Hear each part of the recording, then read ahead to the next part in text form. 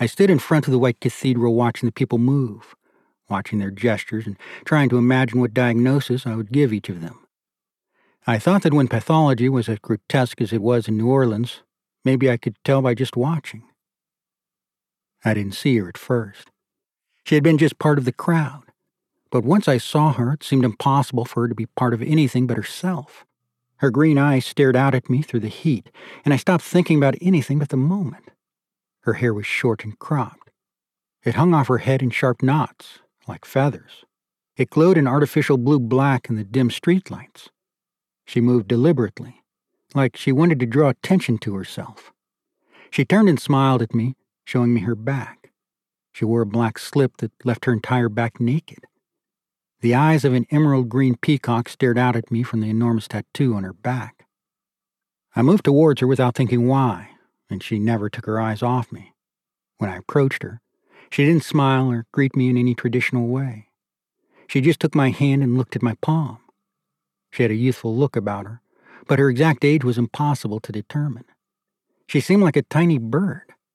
Her skin was cool and soft against mine. "You're going to die young," she said. "You're doing it wrong," I answered. "You're supposed to placate me with vaguely positive predictions about the future so I feel good and pay you more money. You're supposed to figure out what I want to hear and say it." "You don't have much faith in my art," she said. "I'll have faith if you tell me to," I responded.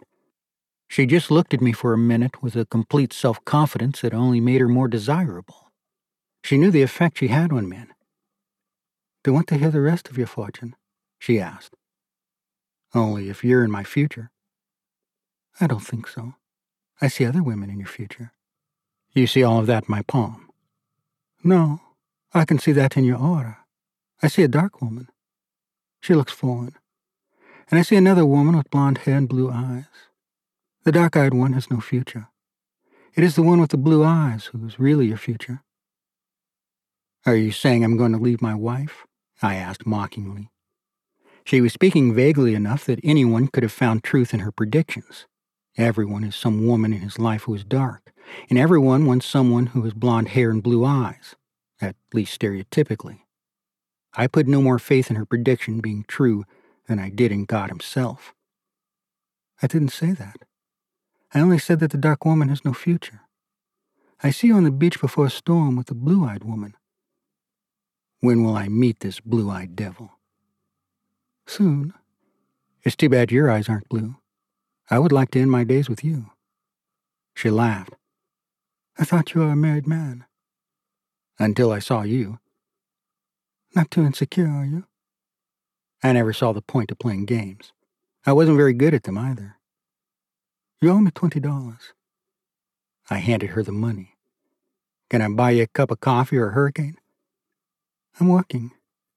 "You can tell me more about the future. I'm dying to know how many children I'm going to have.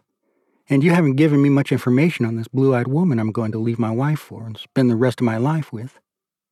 "I may need to read the runes to find out all of this. It may be expensive." "I need to know." She smiled. "My runes are at my apartment." It was that easy. I followed her through the maze of streets that led to her apartment with my heart in my throat. Anticipation can be the most potent aphrodisiac. She didn't say anything. Just watching her walk was enough. It was the thought that made her inexorable. It wasn't her, but the hint of her, the parts of her that were unknown and forbidden. I did not want to wait until we found her apartment, and I felt as if I couldn't wait. You have to understand that I was drunk, and in those few moments, she had become everything I had left behind in Detroit. She was the dank pavement and the cold aloofness. She was without family, without attachment. She required no sacrifice, and I could have her without regret. I wouldn't have to feel guilty for leaving her behind, or for bringing her with me. She was the anonymous stranger in the dark. I pushed her up against a wall in a deserted alley and kissed her with such force that she lost her breath. She was hard, skin and bones and angles, not soft flesh like my wife.